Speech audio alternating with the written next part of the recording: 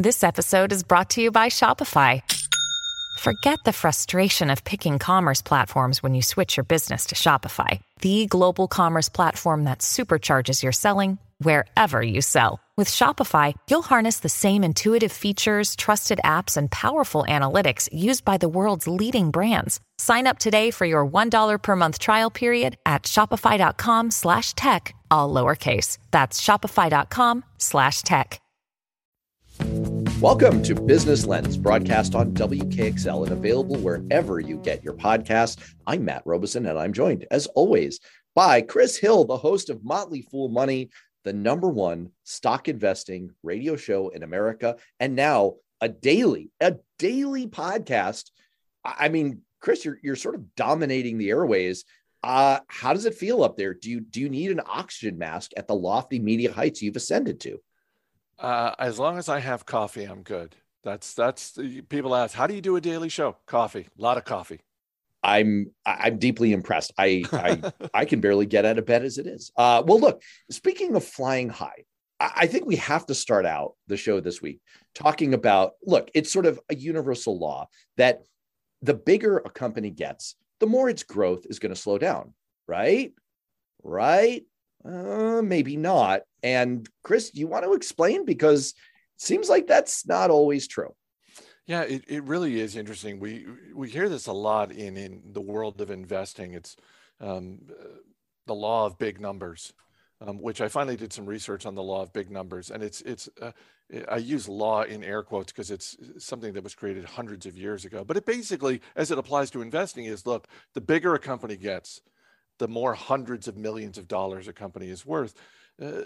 You should ratchet down your expectations as an investor in terms of the stock. It's so much harder, in theory, for a $200 billion company to double, for that stock to double, than it would be for a $1 billion company, because they got to add 200 billion in market cap as opposed to just 1 billion in market cap. And what we've seen this most recent earnings season from some of the biggest companies in the world, Apple, Alphabet, which is the parent company of Google, and Amazon, shows that the law of big numbers really just needs to get a new brand. It needs to be maybe the theory of big numbers, because these are companies that just continue to perform.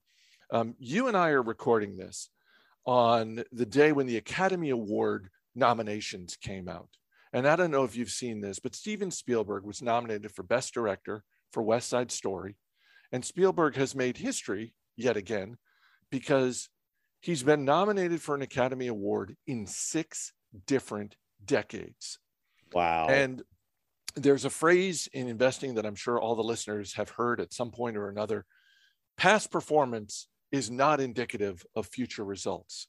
And I look at Steven Spielberg and I say, you know what? I think past performance in general is a good guide to future results. Steven Spielberg, an amazing director. And for as long as he wants to keep directing, he's still going to be a great director. And on the investing side of things, Apple, Microsoft, Amazon, these are huge companies that have succeeded for years. My hunch is the past success that those companies have had, it's probably a pretty good guide to what they're going to do in the future.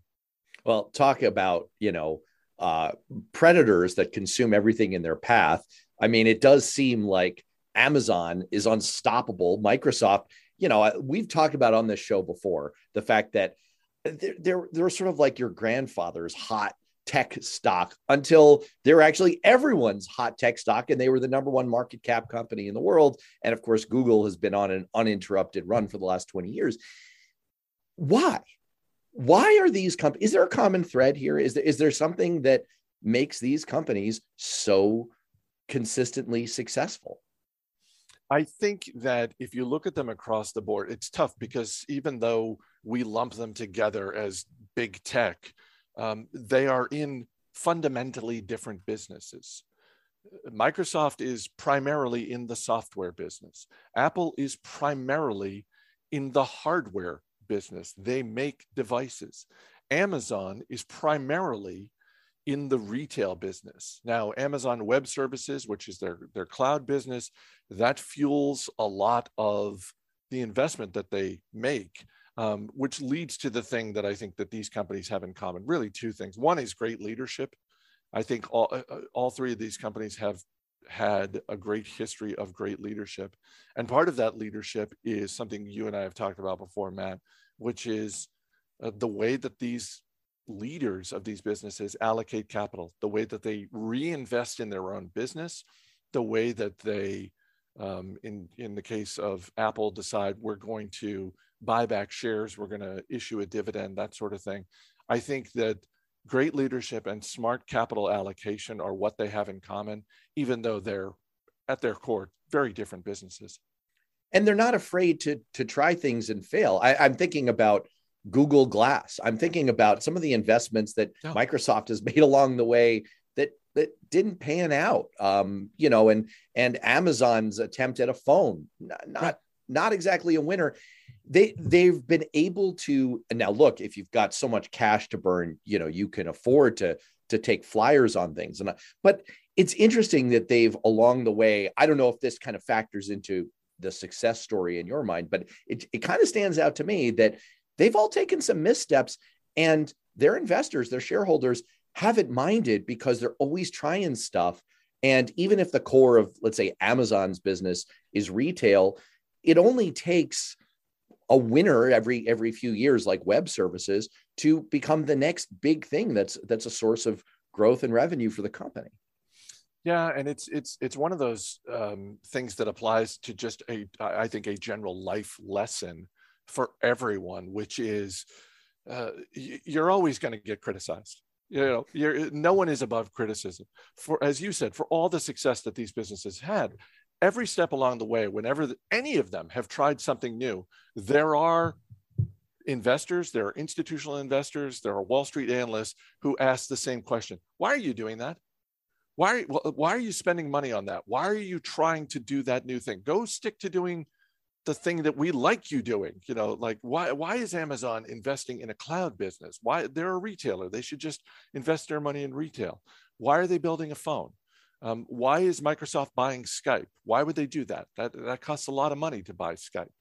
And as you said, some of these things don't work out. Some of these things work out just very slowly. I think Apple is a great example. When they methodically made investments in their services business, which are things like iTunes and music and that sort of thing. And along the way, again, for all the success Apple has had, there are still critics saying, I don't know why they're doing that. Why don't they just get back to figuring out what is the next iPhone? What is the next device that they can charge people $1,000 for? And Apple just methodically built up the services business to the point where in this most recent quarter they just reported, I think the revenue from the services business was somewhere between 15 and $20 billion. Which not the last bad. Yes. The last time I checked, that's real money. Yes, I would be happy with a small portion of that. Yeah, I mean, it is amazing. And of course, I remember very clearly the criticism when the iPad came out. And there were tech writers, there were business writers who said, we don't see it. Why do people need what they can already get on the iPhone, but a little bit bigger? It doesn't make any sense.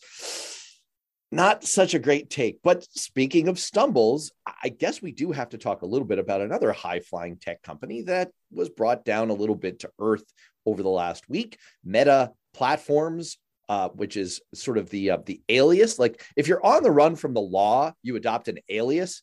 What would you have an alias if you commit? You would never do this. Chris Hill would never do anything felonious. But if you did and you were on the run from the law, what alias would you use? Go ahead and reveal it to law enforcement listening in. This is a little embarrassing, but my alias is actually Matt Robeson. Oh no! Well, so, hopefully I'm not going to get nailed. It's a good thing because my alias is Chris Hill. So I mean, Facebook went on the run, I guess, and decided to rebrand themselves as Meta. And next thing you know, they're down 25% in a single day, lost $200 billion of market capitalization. Chris Hill, would you like to weigh in on this? A lot of people online are dunking on Facebook, saying it couldn't have happened to a nicer guy than Mark Zuckerberg. Your thoughts? I think that Mark Zuckerberg is right when he said last week as part of their earnings release that Facebook, and I still call it Facebook, so I'm to any hardcore. You know what we called it on the radio yesterday on a different show I do? Someone created the portmanteau Faceberg. I like that a lot. We should just call it Faceberg. He said we're facing unprecedented levels of competition, and he's right about that. He's trying to pull off something of a high wire act. I'm not betting against him, but I do acknowledge that he is trying to pull off something pretty remarkable. The aspirations for this company are very squarely in the metaverse. They are trying to get away from the Facebook brand. Now, the reason I say this is a high wire act is the metaverse isn't built yet. The business units that this company has that hopefully one day will benefit from the metaverse are not so big that they can depend on them for a huge amount of cash flow. This is still at its core an advertising business. That's how Meta Platforms makes their money, advertising on Instagram and Facebook primarily. Now, I will also point out that this company has been doubted before. This CEO has been doubted before. When the company went public 10 years ago, they were making no money whatsoever from mobile advertising. This was very much a desktop platform. And that was the huge question. And 6 months after Facebook went public, the stock was below the IPO price because people doubted that they could make money from mobile advertising. Cut to where we are now, the overwhelming majority of their revenue is from mobile advertising. So that's why I wouldn't bet against Zuckerberg. I was a little surprised to see this big a reaction. I mean, it was not a great quarter for the company. They are investing a ton of money into their metaverse aspirations. I expected the stock to sell off. I didn't think it would sell off this much. And you're right. There are, this is not a beloved company in the way that Apple is beloved. People love their iPhones, and I know people love their Instagram accounts. But I think it's fair to say that Mark Zuckerberg's Q rating is not the same as Tim Cook at Apple. So I'm not betting against him, but it wouldn't surprise me if the rest of this year turned out to be a little bit of a struggle for this business and therefore this stock. Well, since you invoked the name of Apple, it does bring to mind one of my favorite shows that I've done on Beyond Politics or with you. And this one happened to be with you, where we talked about the budding war between Apple and Facebook and the different visions for the future of tech and social media and hardware and privacy that war sort of brought to bear. And it is interesting to me that the way I read the news of this stock market decline was, well, not a great quarter. They lost daily active users for the first time in their history. So that was the inciting cause. But it is interesting that in the wake of Apple deciding to change the privacy features and make it much harder to target advertising on Facebook, you're beginning to see some of the shine come off of Facebook. How much do you connect those dots? Is that a factor here? I connect those dots with a straight line. Absolutely. The changes that Apple made with their operating system, the privacy changes they installed, that has a direct effect on Facebook's ability to track people and therefore to serve up ads. It's going to cost them $10 billion this year. That's the estimated loss that they're going to see from these changes. So when Zuckerberg talks about the competition that they're facing, that's a big part of it. And there's not really a lot he can do in that regard. I'm sure that's part of what is fueling these aspirations for the metaverse, because Zuckerberg's smart enough to realize that, this is the change Apple has made now.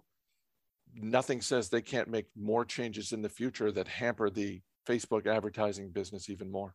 Wow, that's an interesting thought, that Tim Cook could be sitting there saying, "Hey, Mark, there's more where that came from. I can do this all day." Not to quote Captain America, but I could do this all day. Well, we'll have to keep an eye on the saga of Meta running into a faceberg, or maybe it's more of a face cook if we think that Apple is the cause. But I want to move on to, and this is another story that invokes Apple once again, but there are reports that Amazon and Nike are interested in buying Peloton. Maybe Apple is in that mix as well. What are you keeping an eye on in this saga?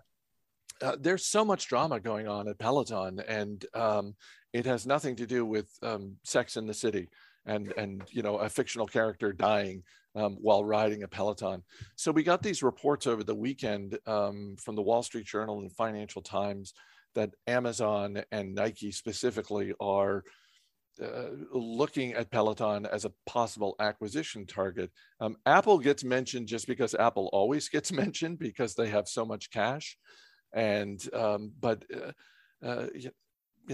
read one analyst note one analyst said, Tim Cook might be forced into this move for defensive reasons. And I just thought, I don't think Tim Cook and Apple get forced into business situations. Like I don't right. see that happening. I don't know what's going to happen with Peloton, but I know that Apple's not going to buy them because they got forced into it. Earlier today, we got the news that the CEO, co-founder John Foley, is stepping down as CEO. He's remaining with the company, staying on as executive chairman, and they're bringing in a guy named Barry McCarthy, who was previously chief financial officer at Spotify, and before that at Netflix.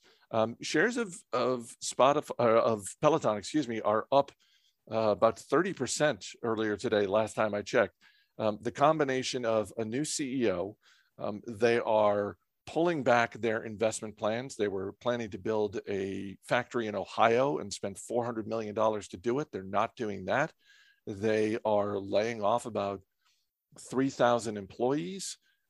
So this seems like the set of moves you would make if you were serious about remaining independent as a company. One of the analysts I work with on the Motley Fool Money podcast, a guy by the name of Bill Mann, had what I thought was a very interesting analogy, which was he compared what's happening to Peloton right now to what happened to Chipotle a few years ago, where they had a number of health scares. And the co-founder and CEO, Stephen Ells, stepped aside and brought in a guy by the name of Brian Niccol, who was running Taco Bell. And there were, some jokes made at the time. I was probably one of the people making them. They're like, wow, Chipotle holds it up as food with integrity. And to save the company, they're bringing in the guy who runs Taco Bell. And you know what? That was the time to buy shares of Chipotle, because Niccol has done an amazing job turning that business around, and shareholders have flourished with him as CEO. It remains to be seen if the same thing plays out with Peloton, but I do think that, to the extent that Amazon and Nike were looking at Peloton and thinking about maybe we can buy this company and, what would it cost, that kind of thing. I bet they are thinking that to a much lower degree now that the cost of the company is a lot higher. That's really interesting. So this may be a case of high-flying company needs to recalibrate, and maybe investors are seeing them getting onto a pathway that they like. We will have to keep an eye on that one. Very interesting story. Let me just add one thing, which is that, and this is another thing my colleague Bill pointed out, is that Peloton's brand has not been harmed. Like, the company went from being a $50 billion company to a $10 billion company. The stock was harmed. Some shareholders realized some losses, but the brand didn't really take a hit in the same way that Chipotle's brand took a hit.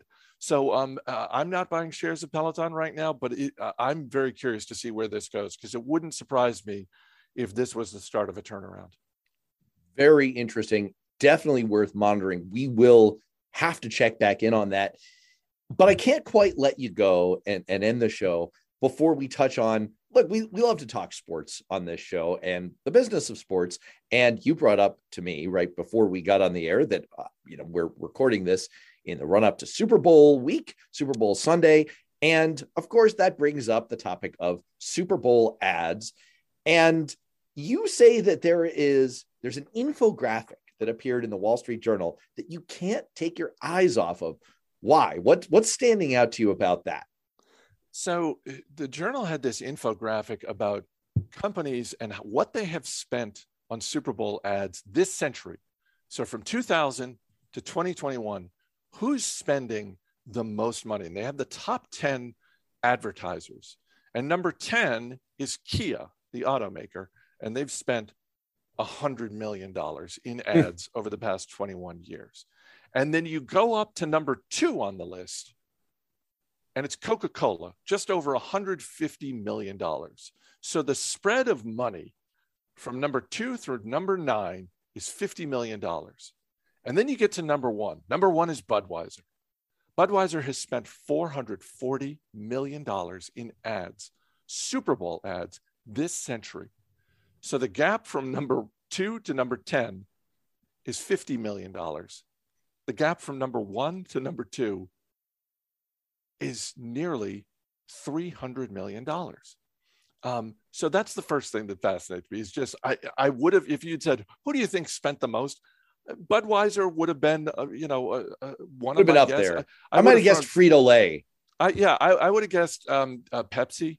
But just because they frequently do the halftime show or they have done it recently. So I'm amazed that Budweiser has spent that much. I'm also amazed, frankly, that Kia has spent $100 million because I don't think of Kia as being one of the dominant automotive brands that's out there. And you can look at some of these, Matt. You can look at Budweiser, Coca-Cola, Pepsi, and you can look at them. And I think it is fair to ask the question, do these businesses need to advertise on the Super Bowl at all? When you think that this year, a 30-second ad on the Super Bowl goes for $7 million. These are some of the best known consumer brands in America, in the world. Do they need to spend this money? It seems like a pretty easy lever to pull to say, you know what, we're not going to spend. Now, maybe part of it is tradition. Maybe they get, the way they measure the effectiveness of these ads, maybe it really works for them. But I don't know. I look at some of these and I wonder, is this the best use of their money? Who should be advertising at $7 million a pop for 30 seconds? Who should be advertising in the Super Bowl? Is there, as you've tracked these things over time, are there any clear-cut winners from grabbing that prime advertising real estate?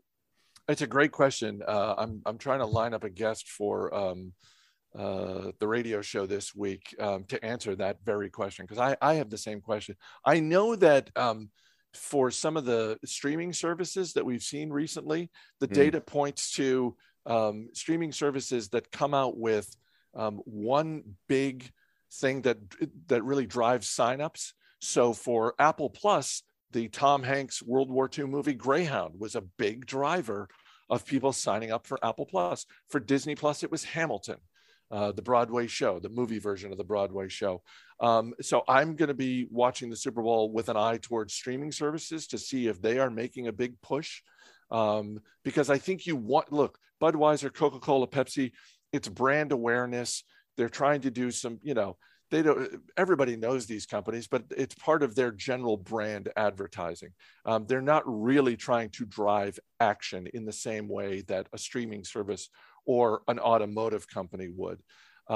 Amazon's going to be advertising for Alexa. We'll see if that drives Alexa sales for them. But I think that's always the challenge, is if you're trying to drive action, how are you measuring that? How, are you getting people to go to your website, which every company includes in their ad? Oh, you know what I'm looking forward to is the raft of stories that are going to appear after the Super Bowl. If Amazon's advertising Alexa and they keep repeating the word Alexa, how many Alexas in people's houses hear the wake up word and start monitoring and sending that data back to Amazon? It's sort of the snake eating its own tail theory of advertising. That'll be interesting. Personally, because I know we like to talk Hollywood on this show as well, I'm interested to see if any of the movie studios, I know Universal appears on here, if they try and make a big splash, kind of a la 1996 Independence Day, which is anecdotally credited, that Super Bowl ad with driving a big blockbuster that summer. our movie studio is going to try and get momentum going, catalyze things on that front as well. But I'm not the analyst that you are. If people want an answer to this question, they should check out Motley Fool Money. It's available on radio stations across the country and available by podcast. So search for Motley Fool Money, subscribe to that. And of course, subscribe here on Beyond Politics or listen on WKXL. Chris Hill, thanks so much. Thank you.